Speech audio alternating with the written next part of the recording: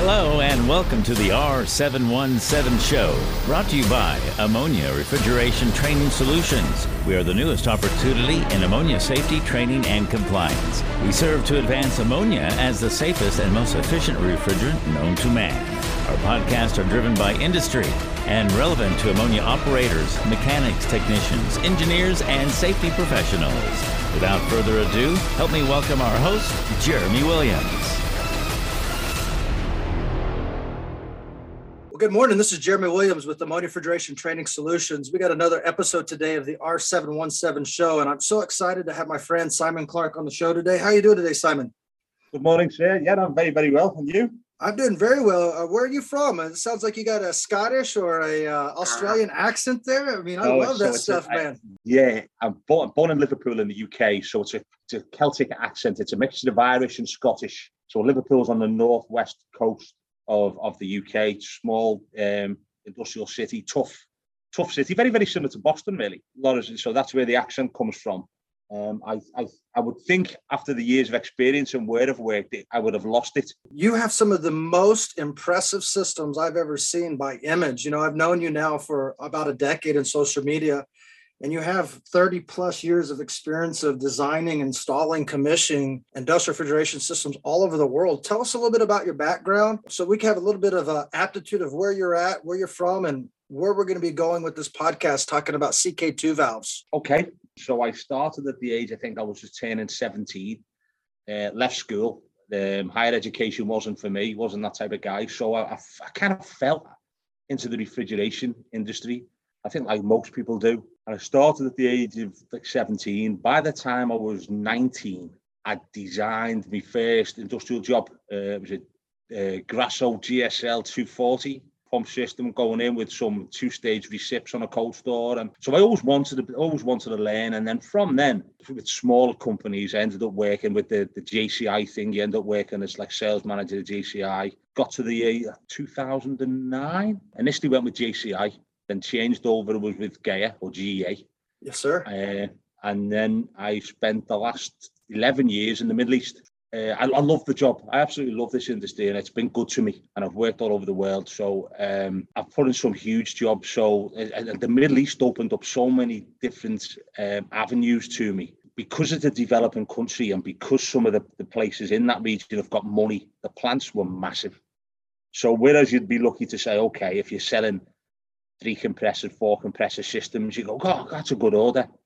I'm talking 25 compressors, 1 plant, brand new from start to finish, $40 million fridge plants, huge things. And then I went on my own. I spent 7 years on my own as a consultant, and virtually everyone, bar a few, every one of the new projects in the Middle East, 26 countries, I had a part in. So I would go to the customers and find out what the job was, get the information, then design the best system that we could for that job, and then do the contracting. The contractor would do the installation, but I would oversee it and then help with the commissioning and that kind of thing. So I think I was installing from the years of 2009, 2020, 2019, I was installing probably 100, 150 compressors a year. Wow. Big numbers. Yeah, big numbers. Big plants, CO2, ammonia, pharmaceutical, oil and gas, indoor ski slopes, ice rinks, you name it. There was, food, everything. And so I enjoyed it. Iran, Iraq, Qatar, Saudi Arabia, Pakistan, Singapore, all over. I've been Brazil, North America. So Simon, you've been all over the world putting in these systems. I mean, starting at 19 years old, and then going from all the places that you just talked about, what is the most impressive system or the one that you favored the most in your memory that you were part of? Right. So first of all, places. The best place I've ever visited is a little place in an old country, Syria, called Aleppo. And the Aleppo, the city, is the oldest continually inhabited city in the world. So I'm talking thousands of year old culture, and the people are the nicest people I have ever met, which is strange in the current environment. And the way these are lovely people. So I've done some projects where I sit back and go, yeah, that's good. There was one in Dubai for a food processing plant with 12 Micron 320s or 250s and 320s in. probably a $40 million project. And that took 2.5 years going from concept through to design and putting it in. And it's a great project. It's a great project. And the other one was, at the time, it was the world's largest CO2 plant in Iran on an ice cream factory. And that had, on the CO2 ammonia cascade, we had 19 compressors. And then there was an ammonia only, which done like 2/3 of the cold stores or the freezers. That had 5 compressors. The equipment alone for that would be something like, just to buy the plant, probably 12 million. Then you've got all your installation costs and everything. They're the two that stick in my mind. I go, look, they're a little bit special. The norm would be 7 compressors, 9 compressors, 12. It's normal. I always try and look at it. I don't want to be. I always try and look at, especially the world is going, is looking at energy costs and how can we do what you need to do, but use you the least amount of energy to do that job. And if I can save you, it's, I can put in X and X will work, but it's a bit crap. But if I put in Y, I'm going to save you $100,000, $200,000 a year running costs. And your return on investment is 3 years. I've never met a business in alive that says, yeah, that sounds great, Simon, but I want to put the shit in. I want to put the good stuff. I want to put the good stuff in. Yeah. So that's where I come from. I've done ammonia heat pumps, which are really smart, simple, been around for years, but the people are a bit slow on the uptake. So I like that kind of thing, but I take a great pride in everything I do. And I've learned a lot through. I've made a million mistakes. I've made a million. But I'm also like to stand back from the plants and go, yeah, that's okay. That's okay. And what would I change? Would I do this differently? Would I change that suction temp? Would I change that compressor manufacturer? All different things. You're never totally happy, but I take a great pride in what I do. And if you see me pictures on all the social media, they look like Google. They're all nicely painted, and I'm a firmly believe if the plant room looks good, it normally runs good. Those techs can take the time to do the crappy stuff that no one wants to do. If there's an oil leak or a glycol leak or whatever, if someone can take the time to make that plant room spotless, they will find the faults. They will get used to how the plant sounds, how the pipes touch, either the feel of the pipes, discharge, suction, thermal siphon, oil cooler. Best tools you've ever been given are your hands. Your ears. Use them. So that's where I come from. That's just amazing. When I saw some of your stuff starting to pop up on social media the last few years, and looking at it and talking to you, we're one in line in the passion. Speaking to you before the podcast began, every day dealing with refrigeration is just another day. It's not necessarily work, and whether it was good or bad, learn from it and try to move forward. And I try to put as many people as I can around me that know so much more about this, just so that I don't have to learn everything. And you have that resource of being able to go to that person that's an expert. And I look up to you much, Simon, and your accomplishments. And thank you very much, sir. I don't know whether all of it's justified, but I certainly have got a passion, and I think everyone should have. I get a bit frustrated with the new guys coming through, and you just you're looking to see that spark, you're looking to see that desire to say, look, I want to learn, I want to make mistakes, I want to tell me why today we're fitting a blue one and yesterday it was a red one, or why is this valve this size and this valve looks the same but it does something different. I struggle. I lose. I think it's because the older I'm getting stubborn. I lose patience with that. I'm like, come on, guys. You can't. I think because of the world we live in, everyone wants a quick buck. They want to do the least amount of work for the most amount of money. And life, unfortunately, is not like that unless you're one of the exceptional few. I'm a firm believer in that you should put the desire in, you should put the effort in to learn. So I will help anyone, absolutely anyone, as long as it's a two-way street. What I won't do is just keep spouting off information if I'm looking at the guy and it's going, look, this isn't sinking in this, and he's got no desire for it to sink in. So I learned off a lovely old man. He's probably dead now. I haven't checked on him, but he's probably dead. I think when I was the time, like 19, 20, this guy must have been 86, but he was super smart. And I've still got notes that I used to leave around the plant, and I'd pick them up and keep them. I've still got them. I've still got a book in my drawer in the office with hand calculations that I've done from 1993, 94. I still use them.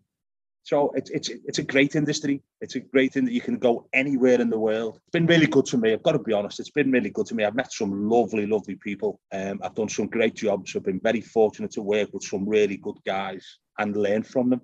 Say, okay, teach me why is this? And that's even down to how the compressors work. And all the manufacturers have got some clever guys. Tap into them. Why is this compressor different to this compressor? Don't get sold on the some of the tales of efficiencies that aren't there, and all the competitive reviews of everyone. Find out how a Sabra works, how a Grasser works, how a Frick works, and they're all different. And there's benefits and there's strengths and weaknesses to them all. Find out what they are, and that enables you to put in the correct plant at the correct temperatures and the correct pressures and the correct control philosophy. It just opens up so many things, and then you become better at sales. You become better as a tech. You become better every different part of it. You should have the ability to walk into a plant, say, okay, tell me the suction pressures, discharge pressures, oil time, whatever it is, and then be able to plot what the system is, and then that will take you to where the faults are. That's why I love it. Mother Nature never, ever lets you down. You know, it goes from hot to cold, and it goes high pressure to low pressure. It's never going to fail you. So if you can start looking past just the pipes, look what's going on inside the pipes, and have a fundamental understanding of that, you become far better. You become far more satisfied in your job. You become far more driven to accomplish more. It's just a better way to live, I think. I'm not just after to pay me my salary and I'm going home. That's not what I am. No, I agree with you 100%. You know, being in education for the last 15 plus years, you know, you get to spend 4, 5, 6 days with some of these people, and they're not going to become a doctor in 4 or 5 days if they weren't one before they came in, nor ammonia techs. Yeah. But I tell them, if I do my job right, you'll have nightmares for the next 4 or 6 months of you actually being inside the pipe, going through this mechanical refrigeration system from component to component to component, changing state through heat transfer. And when you can see it from the inside out, you can go anywhere in the world in refrigeration, not just ammonia. I miss the characters. I kind of think I'm a bit of a character. I'm a nice guy. I can be a bit of a fool as well, but I'm a nice guy. The industry's losing them, and I don't want it to. I want it because it's been good to me. And if kids coming out of school could see what you could achieve by being really good at this job, why would you want to do it? My sons are coming of age now. One's 18, nearly 19, and one's 17. They want to come in the industry. He said, "Dad, you've done all right. You've done all right, haven't you?" I went, "Yeah, I've loved every minute of it." And that's how it should be. You know, you do it till you're 65. God spares you. Why don't you enjoy what you do? It's a good question. You know, it's something that we all got to ask ourselves every day, especially when you have your highs and you have your lows, you know. There's times in you where you think, oh, that what a bad day that was. But I still get up the next morning, you know, let's go again, let's drive on. I'm lucky enough to have worn most hats now. I've been in most positions. So I've been sales engineer, project management. I was a tech. I wasn't long on the tools, to be honest, but our path in the UK tends to be you have a job progression where you go from the tools into the office and then into the office onto sales. And that doesn't seem to happen in the States. So you're either a tech or you're a sales engineer or an engineer. And I think people miss out on that because it's the tech, it's the engineering or what's going on in these pipes that helps you better. It makes you better at sales. It makes you better at project management. So at every part of the job, it's cool. It really is cool. No pun intended, huh? No pun intended, but no, I've been lucky. I've got ammonia. I love this job. I've got ammonia tattooed on my arms and everything. I'm strange. I'm a bit strange. Yeah. We'll have to get one of those pictures and put it at the bottom of the cast so people can see how real you are. Compressor and a gas mask and all. Yeah, I'm a bit crazy, but yeah. All right. Been good to me. Well, let's tie into why I researched and I wanted to interview you. You know, we've been dealing with a lot of different defrost applications. You've put in a lot of freezers, and every freezer out there is going to need some type of defrost. And everybody argues which one's the best, which one's the most efficient. Irregardless of thoughts there, what I want to focus in on something is that we've been having problems with the United States, I think, for a long time that nobody wants to talk about it. But the last decade or so, we're having more and more things blow up by condensation-induced hammer or vapor-propelled liquid. And it's literally because of probably a half-inch solenoid or somebody back in a control room on a toggle switch, literally closing a solenoid, opening up pneumatic stop valves. And these pneumatic stop valves, generally Parker RS, CK2, the Hansen, CK2 variation. What's your thoughts of the CK2? Is there things today that could be replacing it? And I just want to kind of get your feedback before we get into the technical sides of it. Yeah, so no, the CK2's been around for years. But again, it's to go back to the system, is to look at the system and say, look, is that the best approach for whatever I'm doing? So you have to look at, first of all, why do you need to do the defrost? And is that, you're picking up moisture and frost in the coils, and okay, can we limit that? Can I limit how many defrosts I need to do? If I don't have to do as many defrosts, I don't give myself the same risks. So that's one part. Then you're looking, okay, what type of evaporator am I doing? Is it a spiral freezer coil? Is it a blast freezer coil? Is it a freezer coil? And what's the best application? And then the other thing is cost. It always goes down to cost. And you'll have seen hundreds of CK2s. Do they work? Yeah. Do they give you an element of risk? Yeah. The system, if you don't take the right thought process and the right design philosophy, you could give yourself problems with any of them. So it's not that I like the CK2 as a valve. It's got its issues. The same manufacturers actually build alternatives which are more expensive than the CK2, but they're better. They haven't got the same risks involved with the CK2. But people are obviously bound by money. And I think it's a failure in some of the guys to say, look, we can replace this valve and we can give you a better valve with less risk, but it's going to cost you more to put in. But it'll pay for itself but people don't do it. Every job I look at is different. So on the defrosting type, whether it's gas, reverse cycle, glycol, or put glycol defrosts in, I've used the oil cooler load to defrost the cooler rather than use hot gas, loads of things. But on a hot gas one, you can put in a cheap, simple solution. There's always a payback to doing the proper job. These guys, Parker and Danfoss, they wouldn't make the valves if they were no good, if there wasn't a benefit to them, because they wouldn't bloody sell them. So that's true. They wouldn't. I'm like, there's a better solution than that. What's the benefit for me? So is there a benefit for me changing from a CK2 to a CK5 or a 9 or an 8 or whatever it is? Mm-hmm. What's the application? What do I need to do? What's the risk if this goes wrong? What type of system is it? What was old? So it's got to be a benefit for them to make these other valves. And they kind of tell you in their own books, it's susceptible to dirt and debris. It needs to vent back to the below the piston to the wrong side of the valve. Some of them don't do that. Everything goes back to, can you understand what's going on inside the pipe? Do you know the risks involved in what's going on inside the pipe? How can you mitigate them to be the safest, most efficient defrost you can have? And you'll probably see it, on social media, I'm ruthless because I actually believe hot gas defrost is the worst name in the refrigeration industry because it's not the hot gas that's doing the job.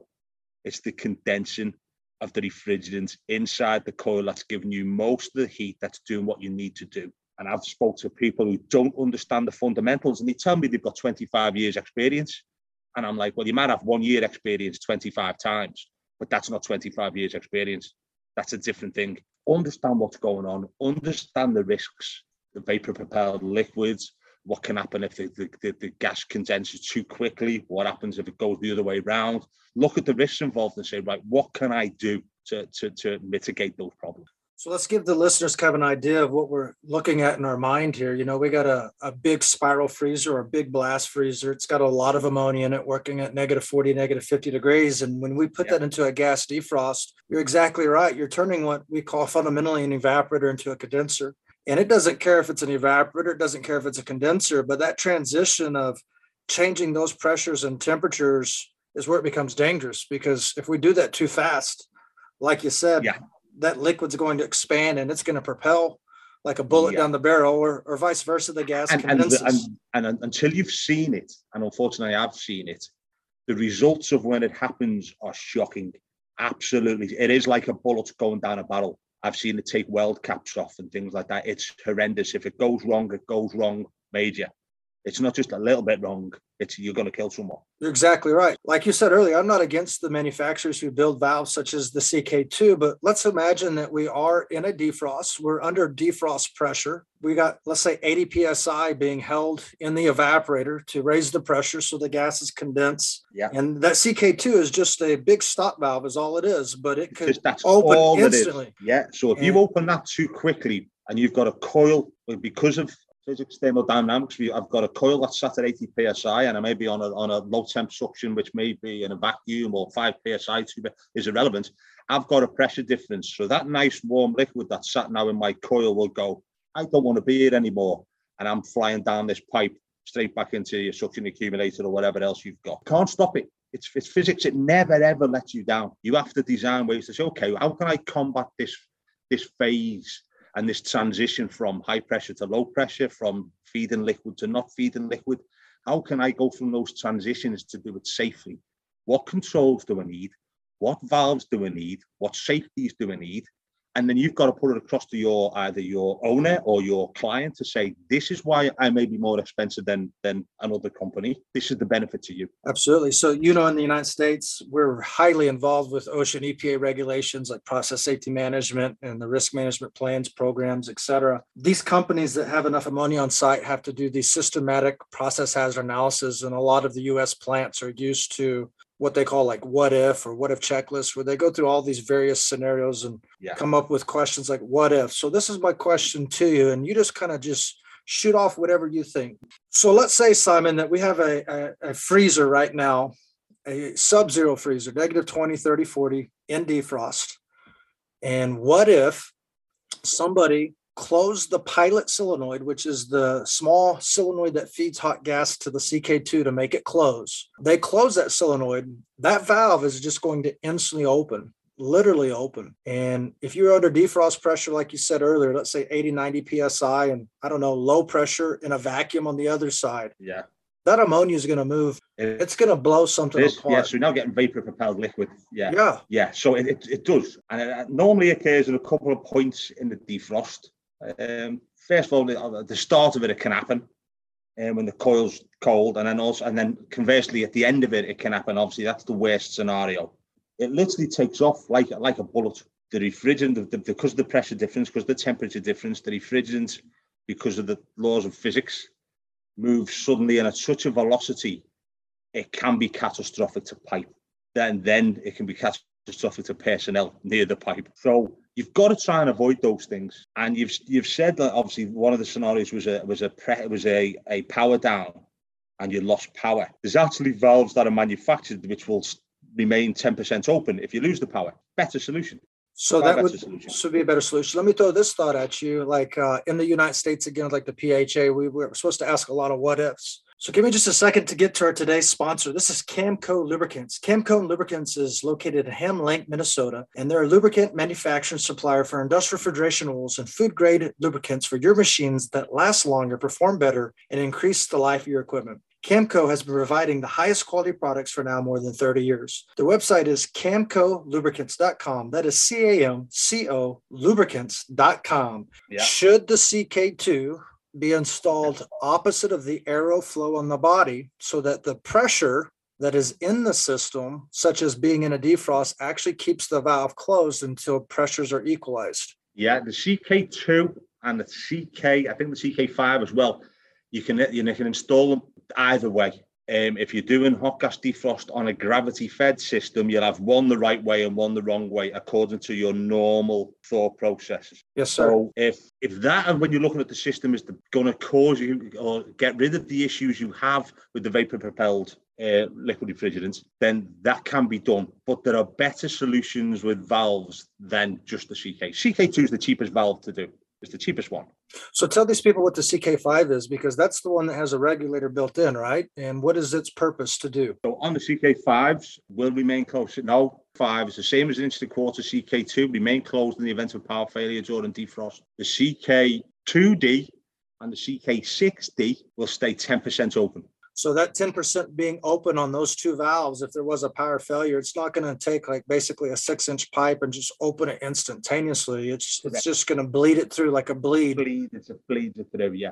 It's anything you can do. I used to always fit a bypass around the main valve to equalize the pressures at the termination of a defrost. You go through your obviously your pump out phase, you go through your hot gas phase, then you go through an equalization phase, and then you'd start back going into the refrigeration side of things.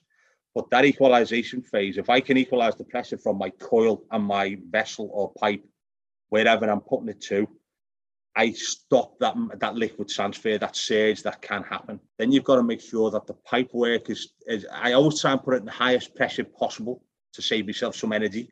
So if I can do my defrost load at a higher temperature and pressure than the lowest load, if I've got an intermediate vessel or I've got a defrost relief, I put a defrost relief line and throw that into an intermediate pressure, and I'm making the plant more efficient. So I always used to use, but it's a cost thing, I always used to use the CK, it's the next one up, is it an 8 or a 9, which has got the 2 pilots on top of it? Yeah. And there's one to It has one to close it and one to bleed it around the suction. That to me is a better solution. But again, more expensive. But these guys make, there's a multitude of valves that RS, Defrosts, they all make them the better solutions than a CK2. The CK2 issue, you probably find in the States, is that the most common valve? I would say that in the last 20, 30 years, and most of these plants that have been built, you're most likely going to find a CK2 involved with hot gas defrost. I see that if I was to put a CK2, then I'd be looking about switching it. I'm going to be honest, I've never switched it around the arrow-wise, but because I'd normally put an equalization line around it. Mm-hmm. But they can work in both ways, can actually work. That the CK2s and the 5s you can put in either direction. But normally I would have an equalization solenoid around that. If the coil's big, I'd have a soft gas phase before I've got the hot gas phase. So I'm trying to build the pressures up gradually rather than slamming open valves on the initiation of the defrost. I'm trying to equalize before I terminate the defrost. But all these valves cost money. Someone has to weld them in, someone has to wire them in, someone has to write the control logic to do it. So looking at all these opportunities with basically stop valves on your defrost systems with hot gas or cool gas defrost, CK2 by far is at least what I see as maybe the most common. Maybe it's because it's the cheapest to install. Yeah, it is. Yeah. But opportunities out there, regardless it's the CK2 or whether you have the bleeds coming in or out, there's risk, like you said earlier, and that risk has to be managed. Yes, yeah. And I see like starting this, like you're finding and I'm finding that more and more people are coming into this industry with not as much knowledge that, somebody such as yourself has, or even I've been blessed to be mentored by my dad my entire life on this, and they just don't know. And I mean, it's hard for them to know, like, what does it mean when a solenoid's in manual or auto, or what do you mean it's a pneumatic valve? And they're up there doing defrost manually, and they have no idea of what could happen if they miss a step or get out of it, or it's scary. How many plants have you been to where all of a sudden there'll be a crash and a bang and a pipe will shake off the wall and you're going, oh, that's not good. And they go, oh, it's always like that. But actually, in fact, it shouldn't be like that. I like the term I always use is quiet. Everything should be quiet in control and operation. When you've got things crashing and banging and shaking, that's never a good sign. It's never, ever a good sign. So look at the issues. It's the plant's not designed to run like that. Quiet operation, steady operation, moving from, you don't want the peaks in your control, in your suction pressures as well. Everyone says, anyone can make cold. Anyone, easy to do. I can lower a set point. I can run a compressor. I can make cold. Yeah. Making it efficient is a different thing. And making it safe too at the same time. Yeah, yeah. It's totally different. And to take the time to say, okay, this is what can happen. This is what I should be looking for to mitigate those risks. To say, look, we've done as much as we can. You're still not going to account for stupidity. You're still never going to account for that. No. I'm shocked at the guy, we've got some good techs and, I'm finding my way around the States, and we've got some good techs in the Northeast, some really good techs. But I'm shocked to find that the guys going to the college for the union side of things, they don't touch industrial refrigeration. They learn how to braze, or they learn how to weld pipe. They learn some of the theory, but they're not told this is what else you can do and see, and this is what the plant does. To me, one end sucks, one end blows, still the same. It's just on a bigger scale, but the risk involved is much bigger. And you tend to talk big capacities, big tonnages when you're talking blast freezers, spiral freezers. They're big duties. That's big liquid transfer movements. I used to work, I'll go 3/4 if I'm defrosting a coil, 3/4 of that volume could come back in one go if I'm not careful. So what am I doing to stop that? Is my suction accumulator big enough? Can I cope with that surge volume? Am I defrosting too many coils at the one time? Am I putting too much load on the plant when I do it? Am I generating enough hot gas to do the defrost that I think I need to do? Is it the right quality? Is it the right pressures? Is it the right temperatures? I like defrost drainers. I've got to be honest. I like on a big coil, I like a defrost drainer, a float with the hand expansion. Yeah, that's what I prefer. And I prefer to control the inlet pressure going into the coil instead of holding it back. Yeah, that's what I prefer to do. So especially if I'm looking at the plant operational side, and I might want to float the head pressure up and down. If I'm floating the head pressure up and down and then doing defrosts at various times a day, the mass flow through all my valves is changing because the condition of the refrigerant I'm putting through is changing. Whereas if I can control that on an outlet pressure regulator, say, okay, that's that. Well, it doesn't matter what I do on the discharge side, my hot gas line is going to be set at 75, 80 degrees, whatever it is. That's what I want. That's going to be constant. And then I know that that's my worst case scenario feeding into the evaporators. I then control what my condensing pressure is based on that. And then I know on my timing of my defrost, I want to use the latent load. So a defrost drainer allows me to always rely on the latent load. I'm condensing at the right pressure, and I'm moving that refrigerant back into the low side of the plant. And then the ones that they make with, I think it's a H, is it the one with it? Is it a D expansion valve around it? So a cold bridge inside the coil. I like them, but they're expensive. They're expensive. Yeah, you don't see those that much in the United States compared to the other typical hot gas defrost where you're holding back pressure instead of having downstream pressure. And why is that? Is that because of cost, or why is? I don't have an answer for that. I don't know, to be honest with you. What I've seen and experienced, and writing a chapter about gas defrost systems from one of my prior books. Most of that chapter was focused on holding back pressure, not having downstream pressure, just due to what we see in the field by designs. We showed both options there from education, but having the float, there's liquid leaving it. Yeah. And it stayed to condense. Yeah, it's done the job. It's been the most efficient defrost I can have, especially if I've got the outlet pressure of my regulator set to the right value. You don't want it set too high. The enthalpy difference and the latent load of that condensing, if you raise the temperature, actually makes things worse. So you're better off having the lowest condensing temperature you can have with the right enthalpy difference and the right latent energy to do the defrost, because it goes down to maths. If I've got a certain fin size coil with a certain fin spacing and a certain frost buildup, it's a certain quantity of frost that I've got to take from -10 to 32. And then I've got to make that frost go from 32 to change state to be water. And then I've got to get it from water to 40 degrees to get it to go the drain. Yep. That's an equation. That's an amount of heat I need to do. I need to move that amount of energy to get that to defrost. And how much of that is actually going in the coil and how much is getting pissed into the room? What can I do to improve it? How much money can I save doing it? There's so many things to consider. And what I find that most people just look at is copy, paste. It's the same solution. This is how we've done it then, and on this site. And so this is how we'll always do it, with the same issues and the same. And I'm thinking, you're just wasting energy. You're giving yourself risk you can do without. If you're talking about a 200, 300 ton carton freezer, big coils, that's a lot of gas. It's a lot of condensing. It's a lot of refrigerant you're moving. It's a lot of BTUs to move, for sure. It's a lot. Yeah. Don't change it. So that's how I look at it. I always look at, you guys will be far more experienced in individual problems. I don't really, I have the odd problem, but I can't ever say that I've had hundreds of problems with CK2s.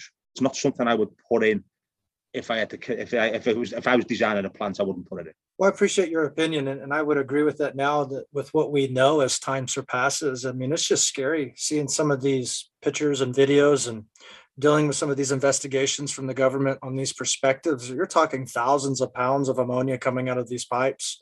And when you see what happens to the pipes, the end caps, to the splitting, it's amazing to think that the refrigerant could have that much force and that much propulsion to create these things, and a simple valve opening causing that.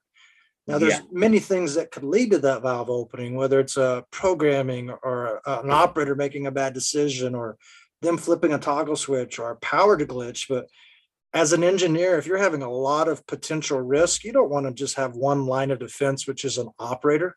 I think that at least if the CK2 valve's used, if it's installed backwards, at least on a wet suction header coming off, that valve will remain closed, even if it's the pilot valve's trying to open it, because the pressure's keeping it closed until it equalizes. Correct. So you bleed it.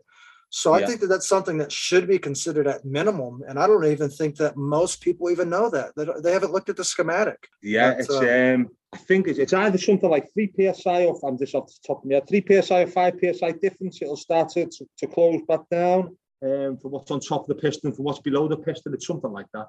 So it's but I've got to be honest. I've never I've never intentionally, unless it was on a gravity fed system, I've never intentionally put one the wrong way round, but I've always put a bypass around them. Yeah, we always recommend if the freezer is going to work at, at least 10 degrees or colder, to have that bleed around it, so that you can bleed that pressure, but it's just another line of defense. So I always want to do this with the podcast and with the people that we get a chance to interview. I deal directly with the operator, mechanic type technician person. People that are driving the refrigeration systems and some of them that are working with it, whether it's about the CK2 or anything else. What would you like to leave for the entry-level operator, somebody that's got 4, 5, 6 months experience dealing with ammonia refrigeration? What would be your best insight for them and something that they could take from a mentor such as you to try to understand a little bit better about ammonia refrigeration or ammonia safety, Simon? From a personal point of view, anyone who's in the industry, utmost respect for anyone who's in the industry, whether you've been doing it for a month or 40 years. For the youngsters starting out is, to, as you said before, to tap in to the knowledge base and the resources that are available. Don't do anything, don't do anything that you think may be at risk or you shouldn't be doing. Don't just assume you've seen someone do it and so that makes it okay. It's okay for you to do.